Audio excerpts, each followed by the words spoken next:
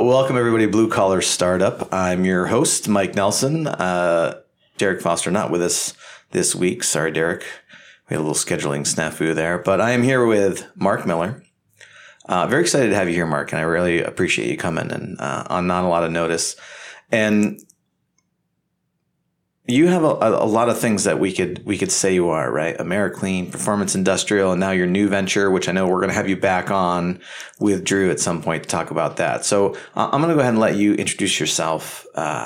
Mark, tell us a little bit about yourself and what you do. Tell us a little bit about your story anyway. Okay. Well, first of all, I am very glad to be here, and I'm very grateful to be here. I really appreciate the invite, and I love talking about business. I love talking about entrepreneurship. 40 years ago, I couldn't even say entrepreneur. I still can't spell it. But, basically my story is I grew up in a small town in Vermont named Randolph, and I was proud to be in the 10% of the class that made the top 90% possible. I thought that was a great quote in your story there. Basically it's, like a lot of people that hated school, I couldn't wait to get out. And, I got right out of high school and I got a job offer in Texas from a friend that was touring the country on his motorcycle. And he calls up and says, "Hey, I'm working for a company down here that they need a truck driver. Are you interested?"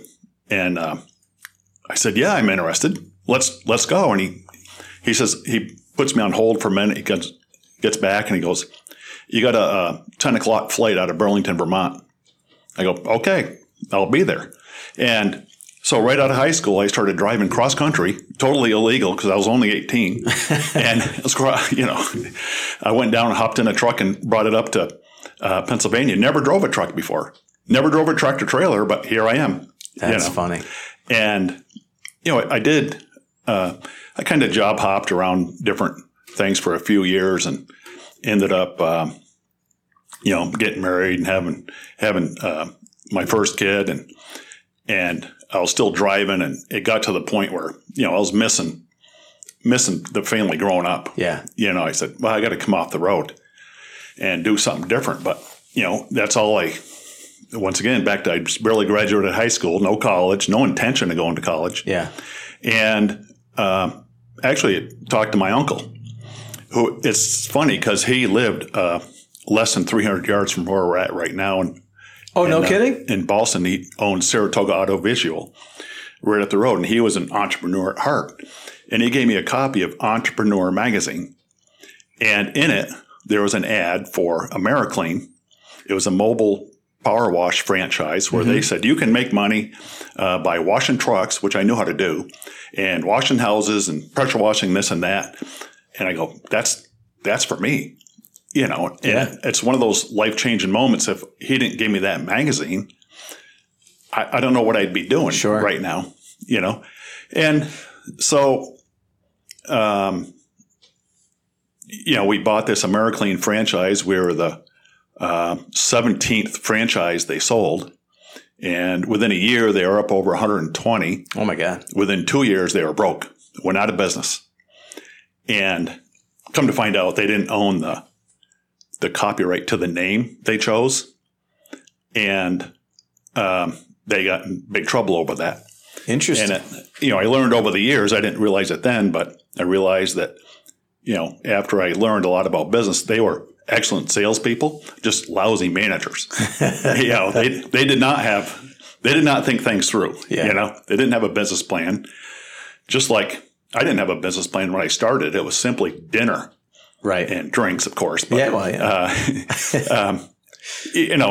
that was that way for a couple of years and a few years. Just make enough money to pay the bills today. And we grew quickly, and started adding employees, and I think 86 within like 7 or 8 years we had like 40 people. No kidding. Working, and it was nuts. I was over my head, and it's actually when I found my first business consultant, and I met with them and said, look, I gotta do something here. I can't handle this. I'm just, it's stressful. I don't, I think I want to sell the business. I want to get out and I want to sell it. I just need to do something else. And he told me about this book and called The E-Myth. Yeah. And he actually gave me a copy of it. And he says, Mark, you got to read this. That's a great book. Yeah, you got to read this. I go, okay, I will. But how can you help me? Right. How can you help me? This is broke fast and I need help. And, they started to help me. I didn't read the book, but they started to help me. And I said, well, Mark, what you need to do in order to sell your company, you need to get it to run without you. Right. Because nobody wants to buy a company that's dependent on one person. Yeah. And I had that company. Yeah, because then they have to become that person. Yeah. And, no one. So we spent a couple years working on ways to help me understand about, delegating some things and whatnot. And we were working towards that. And I went to this trade show. It was probably Pressure Washers of America, this trade organization. And they had Michael Gerber there as a speaker. And go, geez, I recognize that name. Who's that guy? It turned out to be the author of The E-Myth. And I just loved listening to him. And I signed up with his program right there, and finally, and read the book. Within 3 nights, I was, hooked. Drinking the juice. Yeah. And that's how it all started. And the fellow that gave that book to me, there's 2 people that told me I had to read the book, Stan Simpkins and Rob Matthews. I know Stan. My first so-called consultants that I ever had. And, I love them and hate them still to this day, because they were hard on me. They made me realize what I was doing and not doing and, and what I was capable of, and realizing that, hey, I'm the only person that can change that is me. And so it led to, so a few years went by and following their principles and the E-Myth principles. And I realized business got a lot better. My stress went down. Mm-hmm. And, I started hiring some managers and I didn't have to be there every single moment. And I go, wow, this is becoming easier. Why would I want to sell this business? Right. I got it running without me. They were right, and we had put systems in place and hired the right people. And, it's more about who rather than how. Sure. And, there's history, and decided, hey, I'm going to run this business till I can't anymore. And, provide a living for a lot of people and end up doing good things for the community. So, which I can attest that you have too, by the way. I've seen it, you're the only person I know that was ever sending his people out to deliver flags on Flag Day. I always thought that was a really cool thing that you did. But also investing in your people. And again, I think we met when I was at Sandler, right? Yeah. I think that's how we met. Yeah. And so let me ask you, because out of everyone that we've talked to so far, and just obviously I know you pretty well, how do you, looking back, the money that you spent on consultants, coaching, any of that stuff, how do you feel about it now that you look back on it? Money well spent, sometimes a waste, sometimes not? I spent tens of thousands of dollars working on myself. Yep. And it started with the E-Myth principles. And then I got into, these might not be in particular order, but I started doing some work with Jack Canfield. Mm-hmm. More, and that's more on myself. And that's when I realized that, hey, I was the big part of the problem here. I needed to change. And then, that led to, several 7-day workshops I did with that group. Ended up being a team member, volunteer for helping with their assistant, mm-hmm. in their shows and stuff, because they had like 400 or 500 people there to whack sometimes for a week. And so that was just a great experience, hung out with some great people, and, you know, then got into, you know, strategic coach, where every quarter I attend a workshop in Chicago with the same group of about 50 entrepreneurs. And that was just so powerful to take a break from the everyday grind, spend it in a room with 40 to 50 entrepreneurs of every sort, right from, dentist to a lawnmower to, you know, cleaning and painting company like I had. And just, you know, I met some powerful people, you know, like a bunch of bank owners. I never met an owner of a bank. I mean, you don't think of who owns the banks, but this guy owned banks. And I go, wow, I never met an owner of a bank. We all know vice presidents and presidents of banks, but they're just working for the bank. And like, who owns it? Right. So it was interesting. And I just became a sponge for knowledge. And I just enjoyed learning so much. And I think that's important for anyone to pay attention to.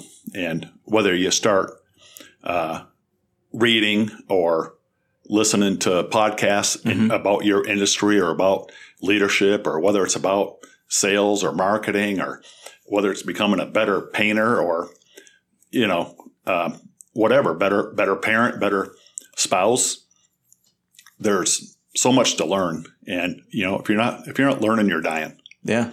You know, so that's my take on it. I'm currently geeking out on regenerative farming practices. Okay. I'm listening to about 3 hours a day of podcasts and audiobooks on regenerative farming practices. It's very interesting stuff, Mark. It's so much to learn. Just pick something. It's amazing. You know, you know, and, you know, the thing is too, there's a few ways to say this.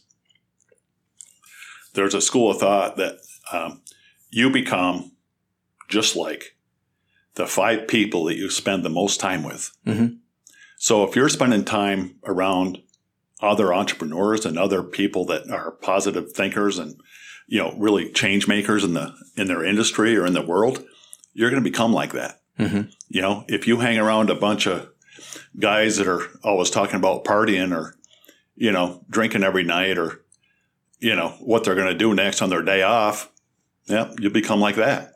It's your choice. Yeah. Who you want to be friends with, who you want to hang out with, what material that you want to read, what you want to listen to, what do you want to watch on TV, or maybe it's nothing on TV. Yeah, because there's not much worth watching nowadays. I actually don't watch television anymore. Yeah, I gave it up.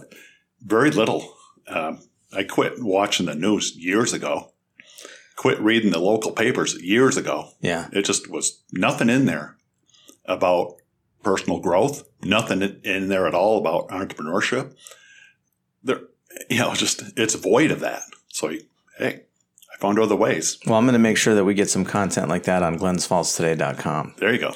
That's our new media platform we're launching. But what's now, and I love what you said too. I can tell you that 2 experiences, and you're involved in one of them, that really had a large impact on my mindset, my career, from how I looked at things. One was when I was at Sandler, and we used to go to, we called it going to school. We used to go to school every quarter. They'd send us to Baltimore. Yeah. We'd be there for, 3 to 5 days. And like you said, you're in a room with 500 other people that are just invested in learning. And they taught us all sorts of crazy stuff that I still use to this day. And the other one was when you sent me out to Chicago to strategic coach. Yeah. What an experience that was. I'm very grateful that you did. Actually, probably the third also involves you is when you fired me. That was, your claim to fame, Mark, is that you're the only person that ever fired me. That was, I love to tell that story. Actually, I'm going to tell it now because it was great. It was probably the best way to fire someone, I think, ever. So if you're listening, I showed up to work, and Mark, I think we'd been working together. I'd been working for you for about 4 or 5 months. Yeah. I don't think I was doing the job that you had hired me to do. And so rightfully, it was time for me to go. And Mark, I walked into the conference room, and Mark slid 2 letters across the table to me, and he looks at me and goes, Mike, today's the day that we part company. I got 1 letter here says you're fired. I got 1 letter here said you quit. Sign one.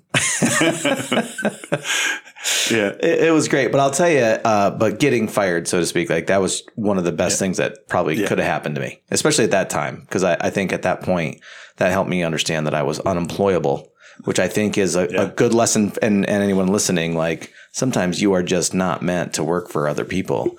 And that was a good lesson for me. So I'm grateful for it.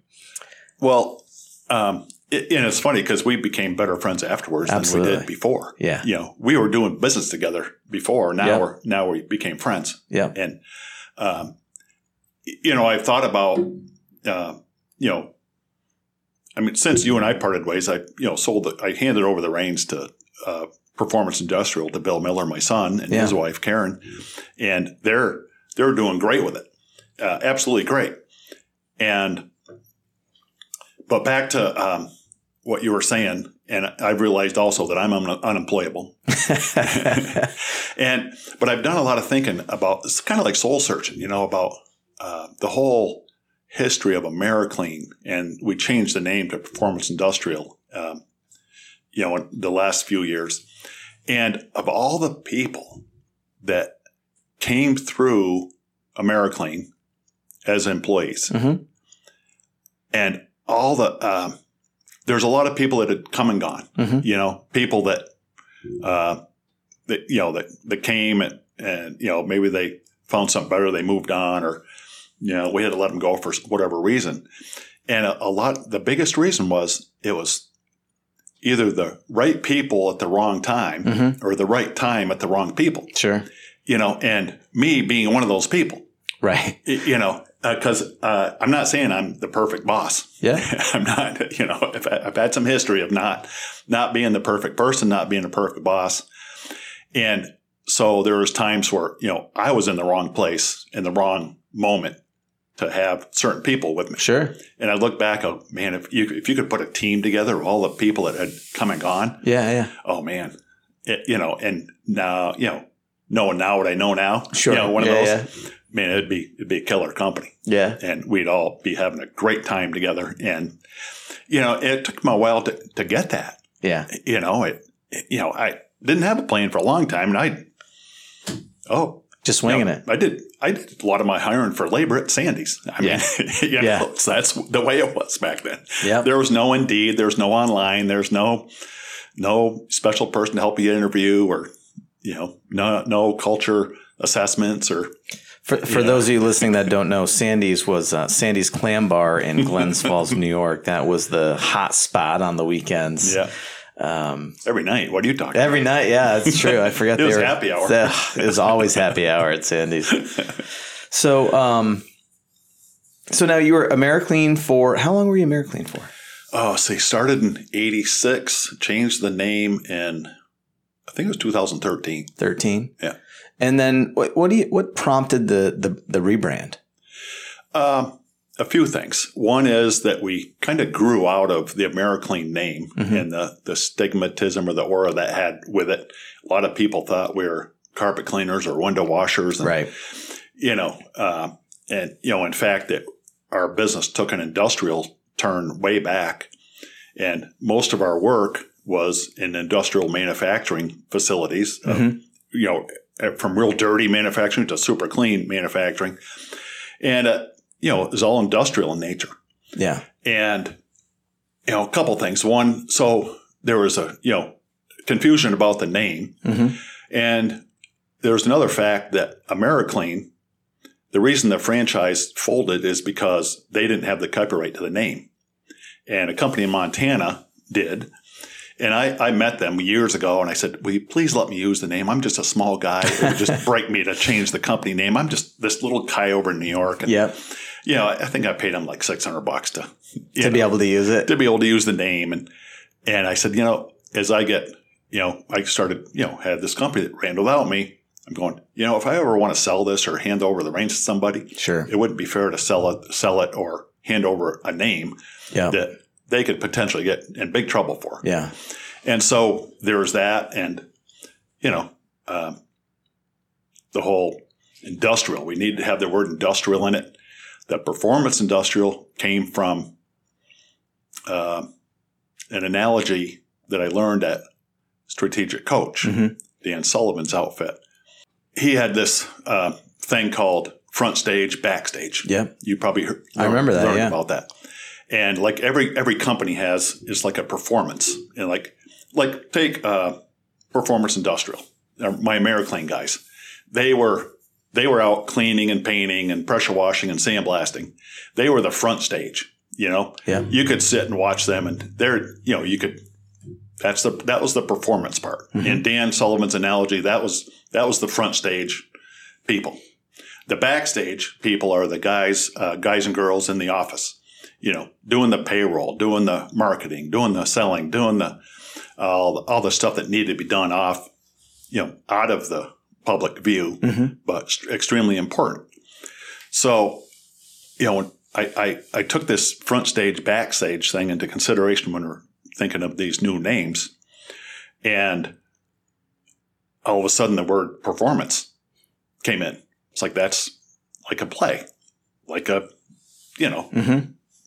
front stage performance. And there's where that name came from. Okay. Thanks to some work we did with Allegory Studios, Teresa Agresta and her team helped with that. Yeah. My wife, Michelle, was the one that, why don't we just call it performance? It's like, why didn't you say that 3 months ago and I could have saved $30,000? Well, yeah, because Teresa, they have a great process for going through with archetyping and all that stuff. Yeah, she first introduced me to archetyping actually, and I just think that's such a fascinating practice for branding. Yeah. What a huge help that was. Yeah, meeting her and learning about all that. There's another word for it I can't think, but great person, great company. Yeah, definitely. Absolutely. Yeah. So I'd like to back up a little bit, and because I think it'd be important for listeners to hear. So, obviously you're doing pressure washing, right? You're doing trucks, you're doing homes, all that's residential stuff. And then at some point you decided to make a turn and start pushing towards that industrial side, that more commercial side. A couple things that I would love to hear about in there. And one is just, what was it that made you want to turn in that direction? But the other thing is, as there's a lot of men and women out there that are doing residential and they want to make a push into a different, kind of back to the story that you wrote that's on your website, which we'll give that in a little bit. But, in that story, you talk about hunting in new territories and sometimes you hunt in the wrong territories and sometimes you find out that you're in a great area. So, what are your thoughts on your residential and you're going to go into a new area? What was that process for you? The decision making, what made you want to do it? And, how hard was it? Or if someone was thinking about going into a new territory like that, what should they consider? Yeah. That's a great question. And I think and I got to think back 30 years to get that answer. But a lot of it was the residential stuff was seasonal. Mm-hmm. Pressure washing houses could only happen in the summer. Painting exteriors, obviously, only in the summer. Yeah. And it was extremely cyclical. And the industrial market is year round. Mm-hmm. And I enjoyed making contacts and the conversations that I had and learning about all the different industrial trades, mm-hmm. and all about the industrial manufacturing, and I just got a really kick out of being a support person for that. And right here in Saratoga, there's this Ball Metal. Yeah. They make cans, 9 million a day. That's crazy. Cans. I had no idea that was their capacity. Yeah. And that was 20 years ago. I have no idea what they're doing more, now. Yeah. I don't know. But 9 million cans, beer cans, soda cans, whatever, a day flew out of there. And when I say flew, I mean they were on this assembly line. They were going so fast you can't see them. Yeah, I was going to say, I'm trying to do some quick math in my head, how many seconds in a day? It's a lot of cans. Crazy. Yeah. And, but just learning about that and learning what, my customers issues were and what their problems were and how I could help with that, and, in my world of cleaning and painting. And I just, I loved growing relationships. Yeah. Worthwhile. I'm not lengthy, meaningful relationships and that last a long time. And, when you go watch somebody's house, okay, that's done. And, sure. But I think it's coming back to me. I started washing houses, and then all of a sudden I realized, these people have jobs. Where do they work? So I started asking everybody, so where do you work? What do you do there? And before you know it, I'm working at Finch Brine. I'm working at the cement company. I'm working at the other paper mills in town. And, before you know it, we're going, hey, we're getting calls from Saratoga and then Albany and, points further. Yeah. It's a nice market. Now, interesting to know especially for the young people listening right now, that you were doing all this stuff before websites, before social media. It's not like you could put a post out there and get a bunch of work or, or get found on Google. Yeah. How were you? I mean, so that was your strategy. Like you got some residential business and you just talked to people and were outgoing and friendly and asked questions. I joined every chamber of commerce in the whole region. Yeah. Every trade organization. I joined trade organizations that my customers belong to. Sure. And I'd go and support them at their trade shows and whatnot. And a lot of beating the streets, man. We'd have, way back in the old days, we'd have these marathon days at the office. Everybody in the office, whether you're a bookkeeper, office manager, sales, support, scheduler, mechanic, we had phone days. And we'd all have like 100 people to call. We just call it dialing for dollars. But we'd have fun out of that. And we just call people up and go, hey, trying to, what can we do to help you or what can we do to support you? Yeah. Sort of thing. And, and just dial the phone. Yeah. Nobody does that anymore. And do social media blitz and. Well, it's funny. So I at least once a week I have a conversation with a young, and I don't mean young age wise, but like a newer business owner. Their business might be 5 months they've had it or a year, or like I just talked to a guy the other day. He's just finished his first year. Really funny story too, because he's just finishing his first year and just met with his accountant and found out what taxes he was going to owe. And he was like, I can't believe that. I was like, oh yeah, welcome to New York State, my guy.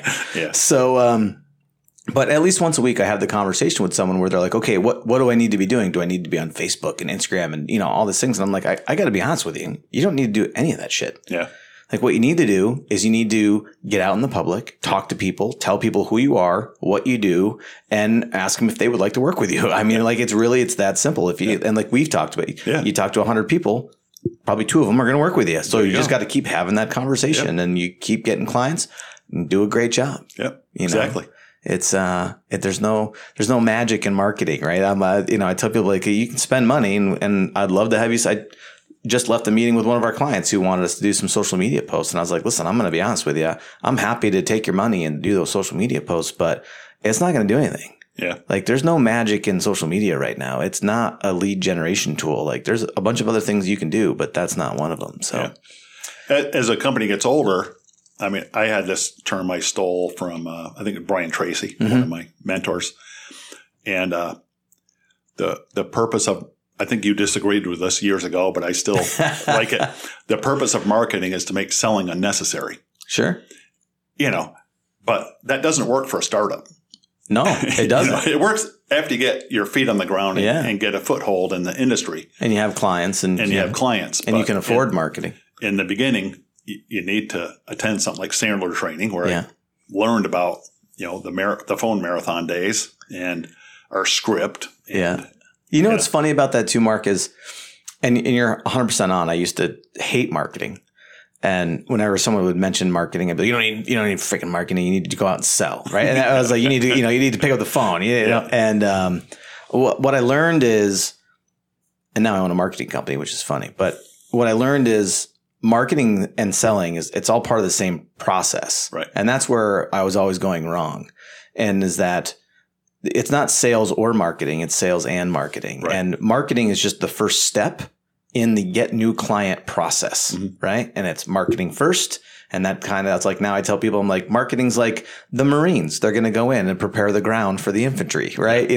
Marketing's the Marines, and then Salesforce is your infantry, and they come in. And now that if marketing did their job, selling is almost unnecessary, right? They know who you are. They know what you do. They have trust in your brand. They have trust in your products and services. And, like to your point, if the marketing is effective, then the salesperson is really just an order taker. They're just there to sign the contract with you, So it's, my mind's definitely changed on that stuff. Yeah. It's still necessary. Yeah. Well, I think it's important to, it's pretty simple, do what you say you're going to do when you say you're going to do it. Yeah. It sounds simple, but that's hard to do. It is hard to do. You really pay attention. And like, I'll use an example I've used many times. I've had this, in our business, we used a lot of lifts, like man lifts and scissor lifts and JLG lifts and boom lifts and scaffolding. And I had this one guy that worked for Albany Ladder. His name was John Casella. And whenever I called him, he would take care of me. And sometimes I could give him a notice, hey, I'm going to need this stuff in a few weeks. And sometimes I'd call him in the afternoon and say, hey, I need this lift tomorrow. And he always said, Mark, I'll make it happen. Oh, that's where the button came from. Yeah, exactly. The frickin' make it happen button. I'll make it happen. He always said that. I'll make it happen. That's hilarious. I didn't always ask how much or whatever. I just said, I need this. Can you help me? Yeah. I'll make it happen. So over the course of years, I had other, in this case, lift companies come in, solicit our work. And I go, okay, but here's what you got to do. And here's what your competitor tells me. So if you can do this like he can, well, I'll consider hiring you. And I tell him the story about John Casella. I'll make it happen. That was his comment every time. I'll make it happen. And I knew it was going to happen. So I tell the new salesman knocking on my door, can you say that? And every one of them said, Mark, we're going to do the best we possibly can. Yeah. We're going to do the best we can, or I'll do everything in my power to make, well, sorry. Yeah, they're not going to commit to that. Doesn't work to that promise. Thanks anyway, but that doesn't work for me. Yeah. So, and that's being an entrepreneur, you have to be able to say that. Yeah, I'll make it happen. And one of the things we used at Americlean, and when we rebranded, we got rid of the term, but I reused it at Magnet Transport, where it's exactly as promised, the first time, on time, every time. Period. And we stand by that. Yeah. And that's our way of living. That's the way we do business, whether it's with, talking to customers or prospects or other prospective employees. That's how we operate. And that's kind of like John Casella. Make it happen. And rest his soul, he passed away early. And, but there was a great salesman right there, a great person. It's and for the listeners too, I got to tell them about the button. So when I was working for Mark, he had these buttons. If you remember the old, was it Staples had the easy button? Yeah, and that was easy. That was easy. Yeah. And so Mark had these buttons made, and when you hit them, it would say, "I'll make it happen." Was it? Jacques' voice on the? It was Jacques' voice, right? Yeah, that's funny. I'll make it happen. I'll make it happen. And we gave those buttons away. The button it said. At the time, I guess it was Americlean at the time. No, it was Performance Industrial. That was part of the rebrand, yeah. And so the button said Performance Industrial. Yeah. And we'd give those out. Yeah, it was great. And, I've been in people's offices where they would tape that button to the door of their office. That's funny. And, picture this conversation being had between, two employees, or a boss and employee, or manager and employee. It's like, hey, I'd like you to do this today. And they'd go out the door and they'd slap the button. I'll make it happen. I'll make it happen. Mark, I don't even know how we're doing on time here. Oh, we're doing great. So, what do you think along the way? What do you think the biggest challenge was that you faced? What day? Yeah, right. Oh man, there's the biggest challenge was me. Yeah.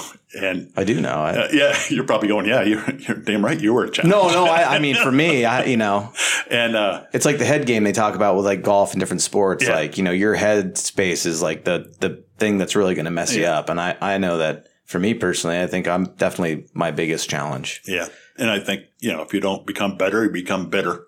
Yeah. And it took me a long time, but I had realization that, hey, look, I was the biggest part of the problem many times. If we weren't doing what I had hoped, it wasn't my staff, it wasn't my kids, it wasn't my wife, it was me that was the problem. And, it takes a lot to see that. Yeah, it's not easy. I can't say I'm great at it now. Still to this day, it's not something I can do all day, every day, but, I'm pretty good after the fact now. At least 20 minutes after the fact anyway. Not right away, but like, an hour maybe after the fact. I'm like, oh, God, that was definitely my fault. Damn it. What about, what do you think business-wise, what was the biggest mistake you ever made? It was probably, I didn't know it at the time. It goes back to, hiring the right people at the wrong time. Yeah. Or the wrong people at the right time, Yeah. Not understanding what my needs really were and not being clear on what my expectations were. I think that was the biggest. It was an ongoing mistake. Yeah. I think,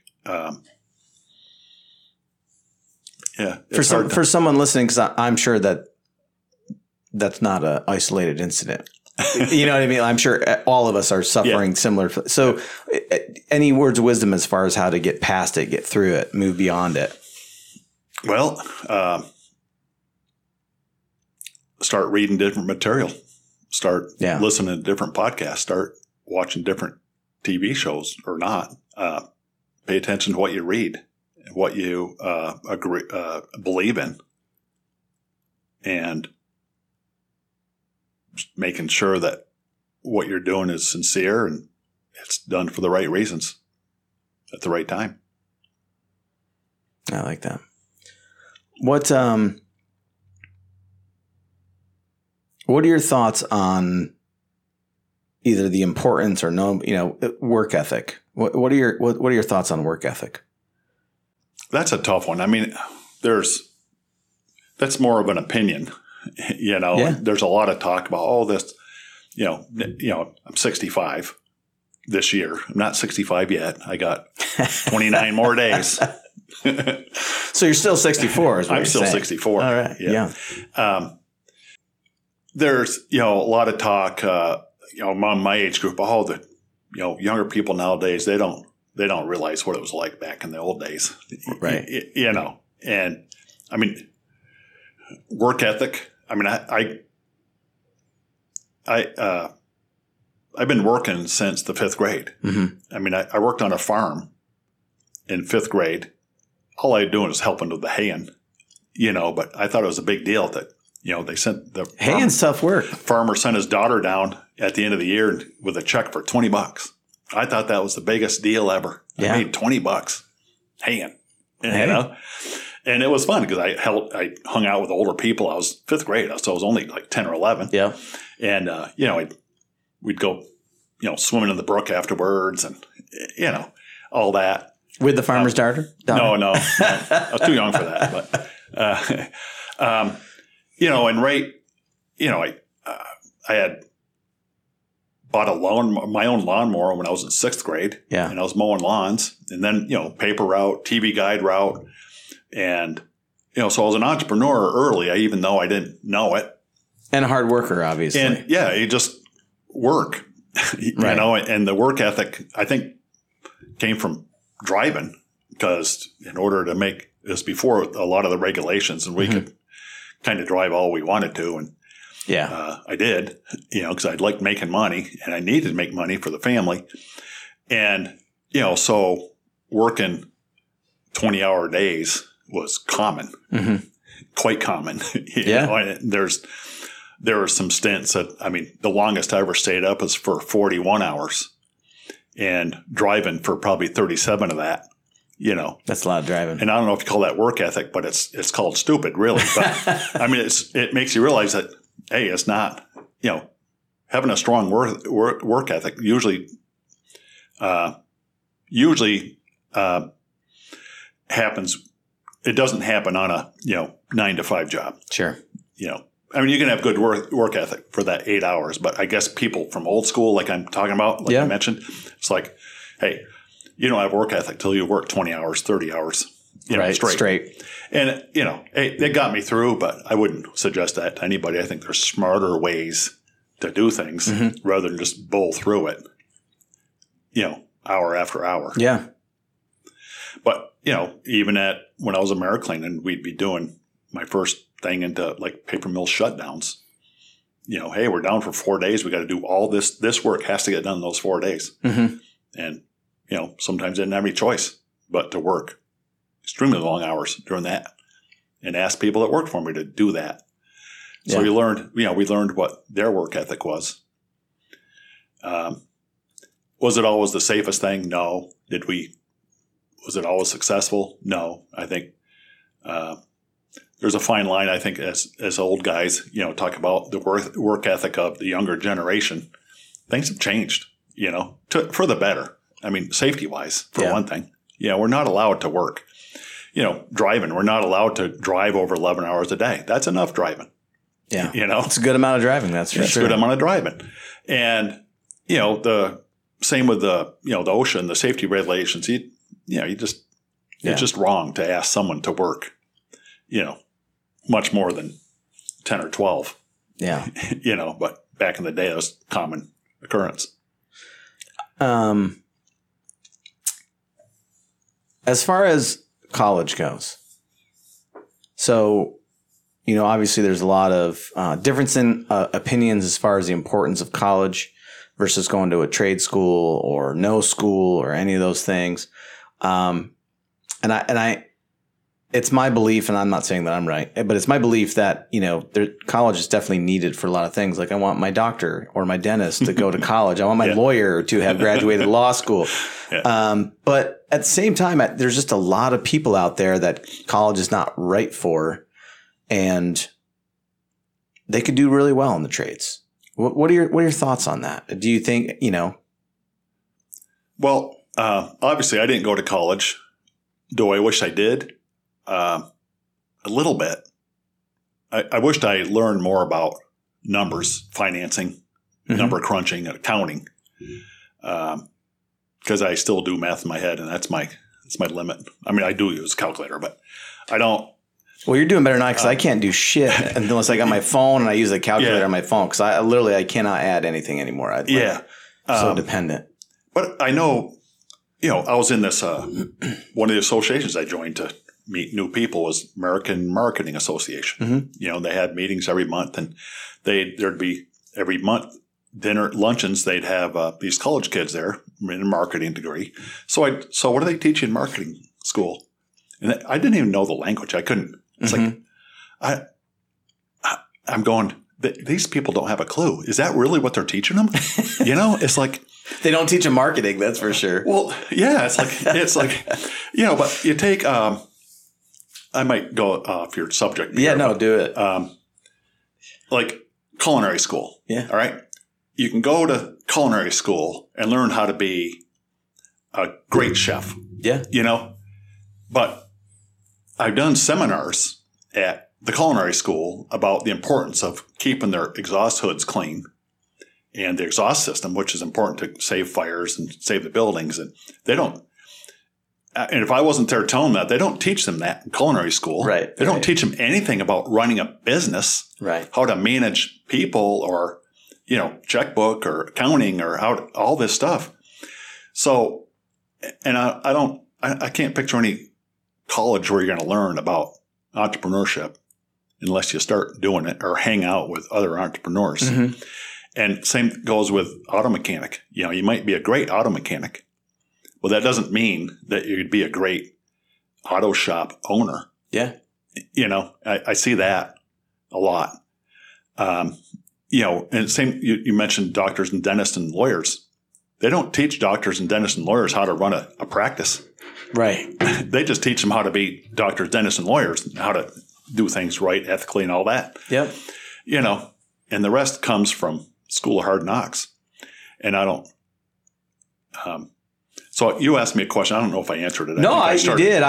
My question, and you did though. It's just do people really need college if they're going to go into the trades? I guess is the question. Or even better yet, like, is it possible? Because there's tons of people out there that are not going to go to college, and they're going to think they're going to resign themselves to having to be a low-level employee for the rest of their lives because of the story that I don't have a college degree. Yeah. I can't make money. Well, poor them, Right.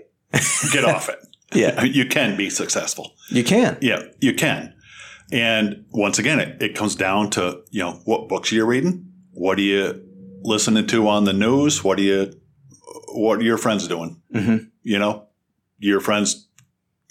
Are your friends just party animals and you want to party, or are your friends business owners that can help you become a business and help you? Like, say, if you have a passion to be a mechanic, that's blue collar. Mm-hmm. Like, okay, do you want to be a mechanic or do you want to own an auto shop? And if you want to own an auto shop, you hang out with people that own auto shops. Pretty simple. Pretty simple. You can learn how to be a mechanic in a trade school, whether it's BOCES. In my town, it's called Industrial Arts or something like that. Yeah. And, I took a year of drafting, which, I was able to read blueprints. Out of it. And I took a year of automotive, which I learned to fix things enough to, everybody that knows me real well knows I can't fix things, but I know how, and I know what to do, but I don't know how to do it. Sure. Or maybe it's the other way around. But yeah. I know how to break things worse than they were before in my efforts to fix things. Yeah. And one of my sayings is, I broke it, but there's people that get paid to fix that shit. That's right. Yeah. That's right. Creating work for people. Yeah. What, with regards to, or no, let me ask you this actually. For anyone listening, just because we're getting short on time and I want to talk about, live life wide open. Okay.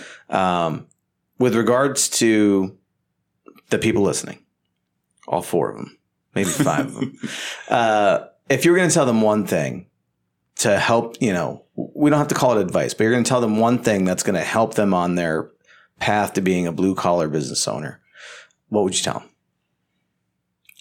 them? Start hanging out with blue collar business owners. Yeah.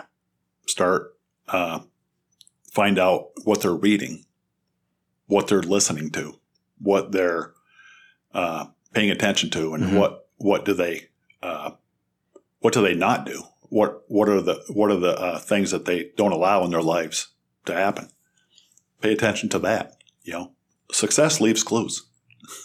Yeah, I like that. Yeah, you gotta.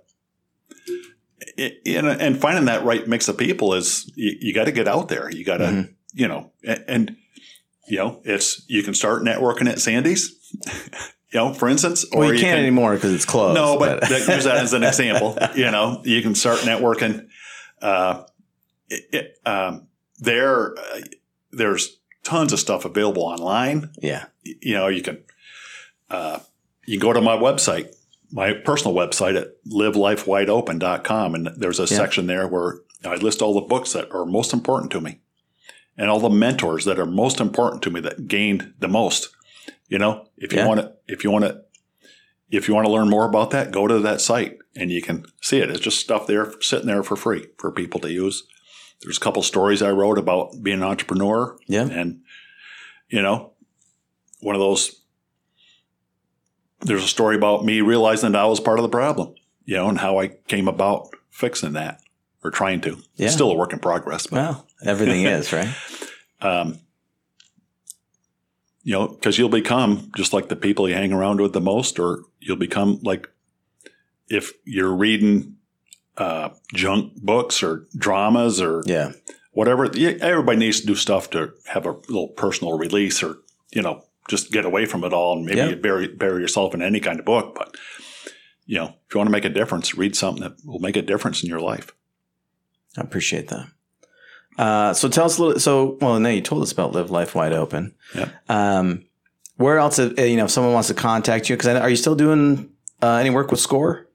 No, when I started the trucking company, I was driving a little bit, and I started to take Score calls when I was traveling, and I really enjoyed being a volunteer for Score. Yeah. And I would encourage any business owner to become a volunteer. You don't have to be retired. Right. The R in Score stands for retired. The E is retired executives. Yeah. You don't have to be retired. The whole country would benefit greatly by more younger business owners being in Score as a volunteer. Yeah. I would encourage anyone to do that. I forgot the question. I went off on a tangent again. No, that's okay. No, I wanted to hear about if you're still doing Score, but really in general, if anyone has any questions or they like what you're saying, they got a question for you specifically, is there a way for them to contact you? Well, you can reach me through Live Life Wide Open. I have a personal email address. It's mark@livelifewideopen.com. The new business that I started with my stepson, Drew, a trucking company, is Magnet Transport Group. You can find us online. You can get a hold of us through our website, magnettransportgroup.com, or other social channels. My old company, my son Bill and his wife Karen would be glad to hear from you. And they're willing. I'm sure they're willing to share their things too, because I got to reach out to Bill. I hear he's my neighbor, or going to be my neighbor over in Greenfield. So that's exciting. They're doing real good. I mean, it's been 3 years. Okay. They've doubled the revenue, doubled their headcount. Yeah, they're doing extremely well. I'm really proud of them. Yeah, I bet you are. That's awesome. Well, we're going to have you back on too, and have you and Drew come on and talk about Magnet. Yeah. Love to. Yeah, that'll be great. That'll be a good story. That's a blue collar business. Yeah. Trucking. Hell yeah, it is. And, it's a business. Business is business. Yeah. I'm bringing the business side, my business knowledge to our trucking company. Yeah. And you can own a trucking company without a lot of knowledge. If you just want to be self-employed, buy a truck. Yeah. Yeah. Right. Or, and anybody can do that. It's just anybody with some credit. And if you don't have credit, there's other ways to get money too. But anyway. Yeah. So I'm looking forward to have you back on and cover that. So. Yeah, it'd be fun. And I just want to say thanks for coming down and jumping on the show with us. Glad to be here. Yeah. Appreciate you. All right. Thanks for joining us, everybody. We will be back next week and with another show. Hopefully Derek will be with us. I'm sure he will. And until next time, blue collar business, blue collar startup.